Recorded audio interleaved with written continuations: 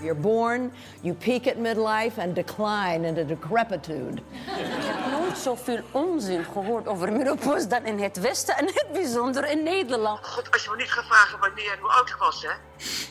Je hebt niks aan mij. Helemaal niks, zeg ik je nu vast. Mijn naam is Lisette Hamming. Voor Libresse heb ik een podcastserie gemaakt over de voor mij onbekende wereld van endometriose. Ik leerde veel en hoe meer ik wist, hoe duidelijker het werd hoe weinig ik weet van mijn eigen vrouwenlijf. Nu heeft Libresse mij gevraagd of ik me wil verdiepen in de perimenopauze. Ik zeg weer, tuurlijk, leuk, maar moet tot mijn schaamte bekennen dat ik geen idee heb wat dat is. Weer niet. Een rondje Google leert me dat het de jaren voor je laatste menstruatie zijn. Maar bij het maken van deze podcast leerde ik ook dat ik helemaal niet zou moeten googlen, want dat geeft soms een vertekend beeld. De perimenopauze. Ik wil er eigenlijk niet aan denken. Ik ben 39 lentes jong en voel me eerder 30 dan 50. Maar in mijn zoektocht naar wat in hemelsnaam de perimenopauze is, werd me duidelijk dat het juist goed is om me nu al bezig te houden met mijn veranderende lijf. Dat ik zoveel kwalen kan voorkomen, zodat ik extra hard kan genieten van wat actrice en activiste Jane Fonda mijn third act of life noemt. De nog zo'n 30 jaar na je laatste menstruatie, die gemiddeld gezien op je 51ste plaatsvindt. Ik begin mijn zoektocht dicht bij huis. In mijn eigen huis zelfs. Ik ben ook heel bang dat ik nasaal ga praten. Dus ik hoop dat je me op een houding kan gaan zetten. Dat ik niet getraumatiseerd word door mijn eigen stem. Ja, dat is moeilijk. Dit is Elodie, mijn vriendinnetje. Ik ben sinds kort samen met een vrouw. En dat is voor mij ook nog erg nieuw. En best wel grappig om het met een vrouw die zo dicht bij mij staat te hebben over zoiets vrouwelijks als de overgang. Bovendien zullen wij elkaars overgang van nogal dichtbij gaan meemaken. Maar we weten maar weinig over die overgang. Zweetaanvallen, vermoeidheid, of misschien moet door al die hormoonveranderingen het roer om? Wat staat ons te wachten? En hoe kunnen we het bij elkaar en onszelf zien aankomen? Kunnen we ons voorbereiden en zo ja, hoe? Ons schrap zetten of eraan toegeven, hormonen slikken of onze levensstijl aanpassen. Wat betekent dat eigenlijk? Elodie hoor je hier naarstig op zoek naar een papiertje. Wij kunnen dat briefje waar de uitslagen op staan. Ja, shit hè. Kunnen we niet vinden. Het papiertje dat we zoeken is de uitslag van een bloedtest die zij heeft laten doen bij haar gynaecoloog. Ja, ik weet wel wat de waarden ongeveer waren of wat het voor mij symboliseerde. Elodie en ik onderzoeken of we samen een kindje kunnen krijgen. En we hadden gehoord dat je aan bepaalde hormoonwaarden kan zien of je nog vruchtbaar bent. De verhalen over vruchtbaarheid variëren van een vervroegde overgang, waardoor je voor je 40ste al niet meer vruchtbaar bent, tot vrouwen die op hun 46ste nog verrast worden door een zwangerschap. Aangezien wij allebei al of bijna 40 zijn en een kindje krijgen voor 2 vrouwen nou eenmaal wat ingewikkelder ligt en daarmee langer duurt, had ze toen ze toch bij de gynaecoloog moest zijn voor iets anders, naar die hormoonmeting gevraagd. In het ziekenhuis waar zij het vroeg, meten ze voor een indicatie van de vruchtbaarheid het anti-Müller-hormoon, het AMH, en het follikelstimulerend hormoon, de FSH. Allebei. Wat we van deze meting niet hadden verwacht, is dat de uitslag ons ook iets over de overgang zou vertellen. Althans, dat maakten wij er zelf van. Als je dan hoort, je FSH-waarden zijn hoog, dan denk je, oh, dat is goed. Want meer is beter. Maar dat was niet het geval. Een hoge FSH-waarde bij een vrouw geeft aan dat het lichaam hard zijn best moet doen voor de groei en rijping van eitjes. En de AMH-waarde is blijkbaar een indicatie voor de hoeveelheid eitjes die je nog hebt. En hij zei iets van, oh ja, als je wordt geboren heb je er 100.000. Als je uit de buik van je moeder komt heb je er 80.000. En als je de menopauze ingaat heb je er dan nog 10.000. Of Elodie goed onthouden heeft wat en hoe haar gynaecoloog dit precies zei, weten we niet. Want als embryo van 20 weken nog in de baarmoeder hebben we 7 miljoen eitjes. Bij de geboorte zijn dat er gemiddeld nog maar 2 miljoen. In de puberteit tussen de 300.000 en de 500.000. En als je begint met menstrueren, verlies je per maand ongeveer 1000 eicellen. En rond je 50ste heb je er daardoor nog maar ongeveer 1000 over. We gingen ons er in ieder geval wel door afvragen of dat kan, stoppen met menstrueren terwijl je nog eitjes hebt. Ik parkeer deze vraag even. Maar toen ze thuis haar AMH-waarde googelde, maakte Google ervan dat ze inderdaad al aardig in de buurt van de menopauze zit. Je menopauze is de laatste keer dat je ongesteld bent. Niet te verwarren met de overgang. Dat is de fase rondom die allerlaatste menstruatie, inclusief de perimenopauze, de periode tot je laatste menstruatie. Oké, dat weten we dan nu. Elodie was in ieder geval een stuk dichter bij die menopauze dan ze had verwacht. En daar schrok ze best wel van. Is het verval of zo? Hoe voelt het als? Ja, nou ja, dat is interessant, want we zijn nu een paar weken verder en het voelt alweer anders. Maar op het moment zelf dacht ik, ik open net de vraag of ik kinderen wil krijgen. Ik voel me net van meisje af naar een hele volwassen besluit over mijn toekomst. Een vrouwenbesluit. En nu ben ik aan het einde van mijn vrouw zijn. Dan ben ik dan opeens oma? Of ben ik dan 55 plus? Weet je, ik had verwacht dat het een soort 55 plus ding zou zijn. En nu ben ik net 40 en is dit het dan? Ja. Ik weet dat het een keer gaat komen, maar ik associeer dat met mijn moeder, nog niet met ons of met mij. Ik zit opeens in een andere categorie. Zit je ook nog eens in de lockdown met grijs haar? Ja, bam. Had je het achteraf gezien liever niet geweten? Ja, een beetje wel. Elodie vertelt dat het iets is dat ze de afgelopen weken heeft geprobeerd weg te stoppen. Je hoort iets over die waardes en de dag daarna kijk je in de spiegel en zie je een ander hoofd. Je ziet opeens 3 rimpels erbij, grijze haar, een slappere huid. En op de vraag of ze meer is gaan letten op de symptomen. Het stomme dekbed wat te warm was. Dan ga je wel even 2 seconden denken, of zit ik in de premenopauze? Ja. Peri.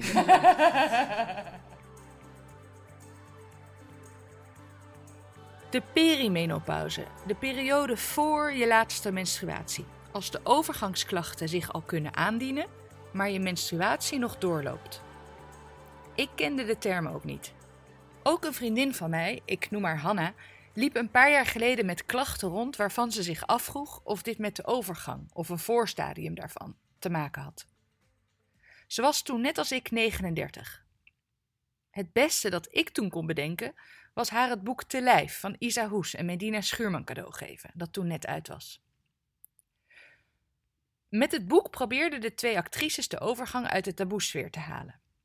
Ik heb Hanna er sindsdien niet meer over gesproken, realiseer ik me nu, en ik vraag haar of ze wil vertellen wat haar antwoord was en hoe het nu met haar is. Er ligt al een paar dagen sneeuw in het park waar we afspreken. Dan moet ik meteen weer Plassen? Ja, maar als jij wilt, lekker halen. Ja, ik wil wel sowieso een kop koffie eigenlijk. Ja, dit kan hier. Ja. Halen die toch lekker? Het is koud, maar we strijken met braaf 1,5 meter tussen ons in neer op een bankje. Ik had met name last van stemmingswisselingen, maar niet die normale die ik gewoon wel eens heb voordat je periode begint. Maar gewoon wel echt dat ik op het ene moment heel blij was en op het andere moment echt heel niet blij. En dat ik het opvallend vond hoe dat verschil was. En dat ik opvliegers had. Het enige wat raar daaraan was, is dat, en dat wist ik nog niet, maar dat ik die opvliegers altijd 's ochtends had. Dus dan sta ik op, dan ga ik douchen, dan ga ik me aankleden. En dan krijg ik het in één keer zo ongelooflijk warm dat al mijn kleren weer uit moeten en de ramen open moeten. En dat ik de achterdeur openzet en dat iedereen in huis zegt, sorry man, maar kan de achterdeur even dicht? Zo warm. En dat had ik op een gegeven moment echt gewoon best wel veel. En dan komt toch de vraag op, heeft het daarmee te maken? En wat ben je toen gaan doen? toen heb ik eerst mijn moeder gebeld. Toen gezegd, mama, had jij er last van? Die zei nee, ik had nergens last van. Schat, het ging allemaal zo soepel en nee. Toen zei ik, was jij vervroegd? Nee. Ik zei, hoe oud was je dan? Weet niet meer. Toen dacht ik, oké, ik moet een andere bron aanboren. Laat ik toch maar even aan de huisarts vragen. Die hebben toen mijn waardes gemeten. En ze kunnen dus in je bloed zien of bepaalde hormonen op een bepaald level zijn. En dan kunnen ze zien of je dus begint aan de overgang. En ze heeft wel toen gezegd, dat is een momentopname. Het kan dus ook duidelijk van dag tot dag verschillen. Ha, daar heb je de hormoontest weer. Maar die test hebben we gedaan, daar kwam niks uit. Ze zei, nee, al je waarden zijn goed en de hormoonbalans is ook goed. En dus daar kwam niks uit. Dus ik ben naar huis gestuurd en een soort van, het is gezit. Ze besloot om toch ook nog even langs de gynaecoloog te gaan. Toen dacht ik wil eens even weten wat zij ervan zegt. Omdat ik had, dat kwam ook omdat ik een beetje pijn had in mijn onderbuik. Dus toen dacht ik, misschien, laten we eens gewoon even checken. Misschien zit er wel iets in combinatie met die klachten.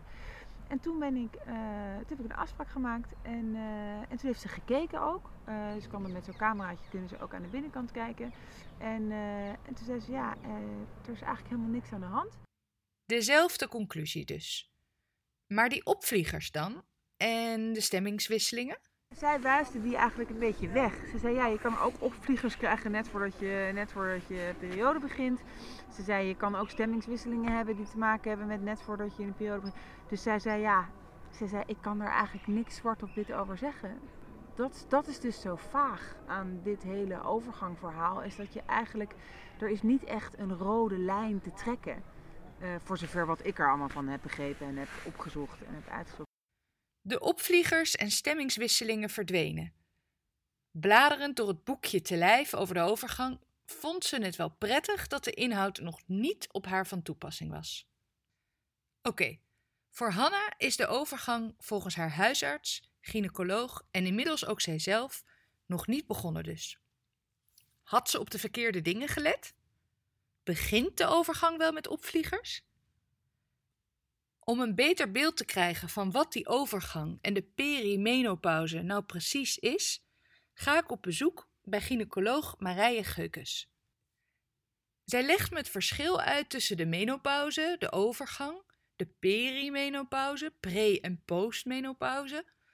Maar ze vertelt me ook dat de perimenopauze begint met bloedingsproblemen. De hele reproductieve levensfase, waarin vrouwen kinderen krijgen, dat kun je de premenopauze noemen. En vanaf het moment dat er overgangsklachten komen, wat dan begint met bloedingsproblemen, en pas later die opvliegers, wat voor veel mensen meer bekend is, dan noemen we het de perimenopauze. En die duurt eigenlijk voort tot dat eerste jaar na de laatste menstruatie. Dus het eerste jaar na de menopauze. Dat hele stuk is perimenopauze. En het stuk daarna, dat is post. Dat is postmenopauze. Wat dan begint met bloedingsproblemen en pas later komen die opvliegers. En dat is wat voor veel mensen meer bekend is. Ja, dat gewapper met papieren en deuren die opeens open moeten. Geukes vertelt ook dat het na die eerste menstruatieveranderingen gemiddeld gezien zo'n 4 jaar duurt voordat je daadwerkelijk die laatste menstruatie krijgt. Maar die menstruatieveranderingen, dat is niet hetgene waar ik nou zo tegenop zou zien. Ze vertelt me dat de klachten waar ik wel tegenop zie, die zweetaanvallen bijvoorbeeld, dat die pas na die laatste menstruatie het hevigst zijn. Maar sommige vrouwen die hebben echt nog tot jaren daarna opvliegers. En zijn die opvliegers dus inderdaad niet juist een van die klachten in die perimenopauze? Ja, een beetje in die late fase van die perimenopauze. Dus eigenlijk het stukje vlak voor die laatste menstruatie, maar ook voornamelijk dat eerste jaar erna. En wat zijn dan de eerste klachten die jij het meest tegenkomt in je praktijk? Ik zie vrouwen eigenlijk, vind ik, altijd pas vrij laat. En dat is denk ik ook wel een beetje een onderdeel van het probleem. Hè? Dat vrouwen herkennen het vaak pas laat. Maar als je kijkt wat de eerste klachten zijn, dan zijn dat die bloedingsklachten. Dus vrouwen die eigenlijk halverwege de 40 zijn en die langduriger gaan menstrueren. Ho, wat? Kunnen die menstruatieveranderingen ook voor langdurigere menstruaties zorgen? Als ik me iets kon voorstellen bij bloedingsproblemen, waar de overgang dan mee begint, was het wel dat ze juist zouden afnemen. Minder bloed, misschien onregelmatiger, maar in ieder geval minder vaak. Niet meer. Dat vrouwen heviger gaan vloeien tijdens de menstruatie, dat de menstruatie ook langer duurt, dat de menstruaties elkaar korter opvolgen. Dat is eigenlijk waar het mee begint. Op een gegeven moment gaan ze ook menstruaties overslaan. Maar als ze dan gaan vloeien is het veel heviger. En dat is eigenlijk ook het moment dat die opvliegers, het nachtelijke zweten, dat die erbij komen. En als gevolg daarvan kunnen vrouwen juist weer meer slaapproblemen krijgen, vermoeidheid, concentratieproblemen. Nou ja, dan gaat eigenlijk het balletje rollen. Welk balletje gaat hier nou eigenlijk rollen dat dit hele circus veroorzaakt? Dat voor veranderingen in de menstruatie zorgt, wat dan weer voor opvliegers zorgt en nachtelijk zweten, wat dan weer slaapproblemen veroorzaakt, die voor vermoeidheid zorgen en dan natuurlijk ook concentratieproblemen. Oestrogenen, of met name ook die wisselende spiegels, die veroorzaken klachten. Als je het hebt over stemmingswisselingen die veroorzaakt worden door de overgang, dus door een tekort aan oestrogenen, aan vrouwelijke hormonen, dan treedt dat in principe dus pas na die bloedingsklachten op. En soms houden die dus ook aan als je al helemaal niet meer vloeit. Kijk, stemmingsklachten zijn van heel veel factoren afhankelijk. En dat heeft lang niet alleen maar te maken met die oestrogeenspiegel. Er zijn natuurlijk veel meer factoren die voor stemmingsklachten zorgen. Hè? Dingen in je sociale leven. En er kan van alles meespelen. Zo ook bijvoorbeeld voor vrouwen die door een bevalling een depressie hebben meegemaakt. Die hebben een dubbel zo hoog risico om in de overgang opnieuw een depressieve episode te ervaren. Oké, dus die zweetaanvallen zijn een gevolg van de veranderende hormoonspiegels. En die stemmingswisselingen zijn niet typisch voor die veranderende hormoonspiegels, maar worden door meer dan dat bepaald. Dierlijk voel ik me altijd wel van al het gepraat over bloeden en overgeleverd zijn aan hormonen. Hebben alle zoogdieren hier eigenlijk mee te maken? Kennen alle zoogdieren een overgang? Wat erg, ik weet niet eens of alle zoogdieren menstrueren. Onze hond vroeger wel in elk geval, dacht ik. Maar als ik het opzoek, blijkt loops juist de vruchtbare periode van een hond te zijn. En opeens herinner ik me weer dat dat het natuurlijk was. Want we moesten juist altijd uitkijken dat onze hond niet per ongeluk gedekt werd. In die 2-3 weken van druppeltjes door het huis. In die vruchtbare periode komt er bij sommige dieren dus bloed kijken. Bij mensen is het precies andersom. Het antwoord is dan ook: alle zoogdieren hebben een menstruatiecyclus. Maar bloedverlies is alleen weggelegd voor mensen en een paar gerelateerde primaten, zoals chimpansees en orang-oetangs, maar ook enkele niet-primaten, zoals de Maleise vliegende kat, die meer lijkt op een grote eekhoorn dan een kat en niet kan vliegen, lees ik, en 4 soorten vleermuizen. Bij de meeste dieren lijkt de mogelijkheid tot voortplanting niet helemaal te stoppen als ze ouder worden, maar alleen te verminderen. Maar er zijn wel dieren die, net als de mens, een echte menopauze kennen en dus daarna nog een tijdje doorleven. Hoewel wij de enige primaten zijn die een menopauze kennen, blijkt het onder vissen, vogels, zoogdieren en ongewervelde dieren vaker voor te komen. Het grootste deel van deze dieren blijft alleen niet lang leven nadat ze zich niet meer kunnen voortplanten. Behalve de orka. Als ik bij gynaecoloog Geukes daarnaar vraag, moet ze lachen. Elke keer als mijn promotor een presentatie geeft, of ik hem vervang en de presentatie moet geven, krijgt het publiek te horen over de killer whale grootmoeders. De orka kent namelijk de langst postmenopauze tijd van alle dieren, naast wij mensen. Er staat in het artikel dat zij mij nastuurt dat het nog steeds een raadsel is waarom zij en wij een menopauze kennen en daarna ook nog eens zo lange tijd blijven leven. Het lijkt erop dat die postmenopauze genetische voordelen oplevert, doordat de oppasoma's voor de nakomelingen kunnen zorgen, waardoor ook het aantal nakomelingen dat overleeft toeneemt. Nou, dat is dus leuk en blijkbaar belangrijk voor ons en de orka's. En het is wat actrice en activist Jane Fonda de third act of life noemt. Een langere periode om de vruchten te plukken van de postmenopauze. In het net eind vorig jaar verschenen boekje Hart en Hormonen van gynaecoloog Dorenda van Dijken en cardioloog Janneke Wittekoek lees ik dat 1 op de 3 kinderen die nu geboren wordt, minstens 100 jaar gaat worden. En ze schrijven dat nog maar 120 jaar geleden vrouwen gemiddeld niet ouder dan 46 jaar werden. Nu is dat dus al 83 jaar. Dat betekent dus dat leven met en na de menopauze nog niet eens zo lang gebeurt. Tegelijkertijd stromen er steeds meer vrouwen de betaalde arbeidsmarkt op, werken vrouwen geleidelijk aan meer uren en langer door en is de pensioengerechtigde leeftijd omhoog gegaan. In ieder geval wordt het thema overgang en werk door deze ontwikkelingen dus ook steeds relevanter.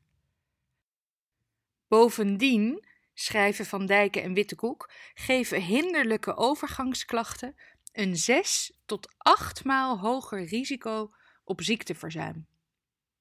Jaarlijks zitten er 1 miljoen vrouwen met een leeftijd tussen de 40 en 60 jaar in de overgang. Onderzoek heeft uitgewezen dat 3/4 van de vrouwen met overgangsklachten merkt dat hun werkvermogen minder wordt. Ik kon geen wettelijke regeling vinden waar je als werknemer aanspraak op kan maken als je door de overgang niet kan werken. Je zal je in dat geval dus ziek moeten melden. En dat is dan ook precies wat er gebeurt. Je ziet in die periode, of in die leeftijdscategorie kan ik eigenlijk beter zeggen, zie je onder vrouwen ineens het ziekteverzuim fors toenemen. Vrouwen die in de overgang zijn, die zijn niet ziek. Dit is een levensfase, net als dat zwangerschap een levensfase is.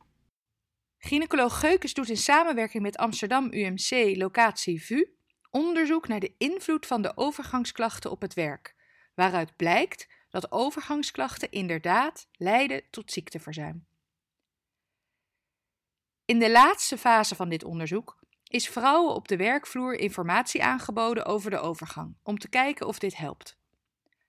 Ze kozen er daarbij bewust voor om ook informatie te geven over menstruatie en vruchtbaarheid en daarmee alle levensfasen van een vrouw, niet alleen de overgangsklachten, uit te leggen. Want, vertelt ze, het laatste wat we wilden was een soort stigma creëren van deze vrouwen die kunnen niet goed meer werken. Want zo is het helemaal niet. We denken juist dat er meer aandacht moet komen, dat dit ook een levensfase is waar bepaalde klachten bij komen kijken en dat je vrouwen moet faciliteren om deze levensfase goed door te komen en om hun werkzaamheden goed te blijven uitvoeren. Helaas, vond ook Geukes, kwam de doelgroep die ze ook graag hadden willen bereiken, namelijk de vrouwen die nog niet in de overgang zitten en nog geen klachten hebben, ondanks deze brede insteek niet opdagen. Pas als vrouwen problemen hadden of tegen dingen aanliepen op de werkvloer, dan waren ze ook bereid om daar meer informatie over te ontvangen. Maar eigenlijk die groep ervoor, die we juist ook wilden bereiken, zodat vrouwen meer beslagen ten ijs zouden komen als ze daadwerkelijk die levensfase in zouden komen, die melden zich niet aan voor onze workshop. En dat is zonde, vertelt ze.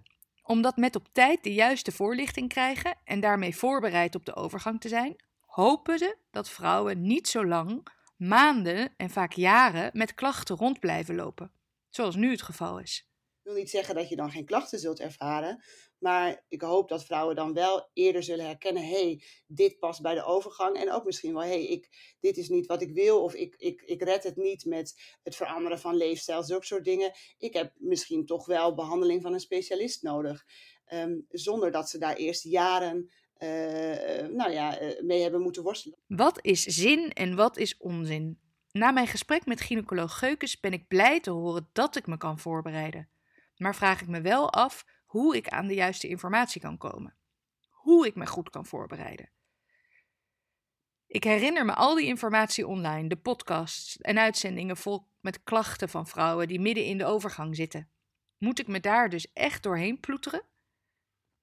Ik heb ook geen werkgever waarvan ik kan hopen dat hij alle vrouwen en helemaal ideaal iedereen op de werkvloer aanbiedt hierover informatie te geven.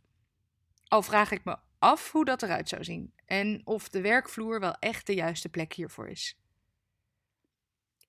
Ik kom in contact met Claudia, die werkt voor een van de grote accountancykantoren van Nederland. Ze is 55 en 5 jaar geleden, in het jaar dat ze 50 werd, begon ze zich af te vragen wat er wanneer kan gebeuren wat de overgang betreft. Haar menstruaties werden onregelmatig en inmiddels is ze al een paar jaar niet meer ongesteld. Haar laatste menstruatie kreeg zij binnen een jaar na de eerste onregelmatigheden. Op haar 51ste. Perfect gemiddeld. Ja, dat ging best wel snel. Eigenlijk wel, ja.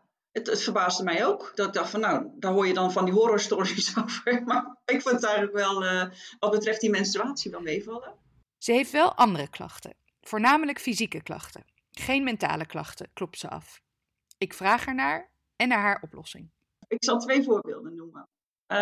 Eén is dat ik was nooit een grote drinker en ik kon al niet super goed tegen alcohol. Maar op dit moment, zeg maar in die overgangsperiode, ik hoef maar 1 glas te drinken en dan moet ik al uitkijken dat ik niet de hele dag ziek ben de dag erna. Nou ja, dat los je dus op door gewoon maar 1 glas te drinken. Zo moeilijk is dat niet. Het is jammer, maar het is niet anders. Wat ik merk is dat mijn vagina gewoon heel veel droger is geworden dan voor de overgang. Ja, dat probleem moet ik met mijn man samen tackelen, zeg maar. Maar het is wel dat je denkt van, nou ja, dat zal dus wel bij de overgang horen. En dan vraag ik me af, komt dat ooit nog goed? Weet je wel? Is dat ook maar een fase? En haar antwoord op de vraag of ze vervolgens naar haar huisarts of gynaecoloog is gegaan? Nee, dat is dus niet erg genoeg om naar een huisarts of naar een gynaecoloog te gaan. En hetzelfde geldt voor haar door de overgang broze en grijze haar. Ik ga niet naar de huisarts om te zeggen van, joh, mijn haar breekt zo af. Wat gaan we eraan doen? Ze dacht, hier moet ik toch zelf een oplossing voor kunnen vinden. Dus dan blijf je zoeken. Heb ik iets niet gezien, weet je wel? En dan kijk ik weer eens op internet en denk ik, ja, misschien dan toch nog wat andere producten. Of misschien moet ik anders eten. Tuurlijk, ik heb natuurlijk ook in glossies gekeken. Maar dan denk ik van, ja, het niveau van deze informatie vind ik niet betrouwbaar. Het staat er leuk, die 3 zinnen. Maar ik heb gewoon iets meer nodig om het te begrijpen. En je moet je informatie toch ergens vandaan halen. Ik heb geen zussen. Ik heb een jongere broer met een jongere schoonzus. Ik heb geen tantes of mijn moeder leeft niet meer. Vriendinnen van mij zijn over het algemeen toch ietsje jonger dan ik ben. En vrouwen op het werk die zeg maar in mijn leeftijdscategorie zitten of ietsje ouder. Die hoor ik er gewoon ook nooit over. Het is denk ik gewoon niet... Misschien een beetje groot gezegd, maar een beetje carrièrehandig om daar zo verbaal over te zijn. En dan komt daar toch weer die westerse cultuur om de hoek kijken. Als Claudia vertelt over haar gesprek met Iraanse vrienden van haar over dit onderwerp. Dan merk je dat daar veel meer zo'n... Het is natuurlijk echt een mannenwereld daar, maar dat die vrouwencultuur van vrouwen onderling, die gaat wel veel verder dan dat wij als vrouwen, zeg maar, onderling, denk ik, een band hebben. Het is dus onderwerpen als vrouwelijke seksualiteit en zo, wordt in die vrouwengroep veel meer besproken. Als je het hebt over van hoe zou ik informatie willen hebben? Nou, misschien als ze hier in de regio een vrouwenavondje zouden houden voor mensen in de overgang, die niet alleen maar zitten te klagen over wat ze allemaal hebben enzovoort, maar gewoon een beetje luchtig over van, nou, weet je, ik doe dit en dat en het helpt best wel, misschien heb jij er ook wat aan. Ja, ik zou komen. Ik zou het wel leuk vinden, ja. Ik denk dat het tijd wordt om de mogelijke klachten en oplossingen op een rij te gaan zetten en dan meteen ook de feiten van de fabels te scheiden. En dan nu een ordinaire pauze van mijn deep dive in de perimenopauze. In het tweede deel ga ik het gesprek aan met mijn eigen moeder. Wat zegt haar ervaring over die van mij?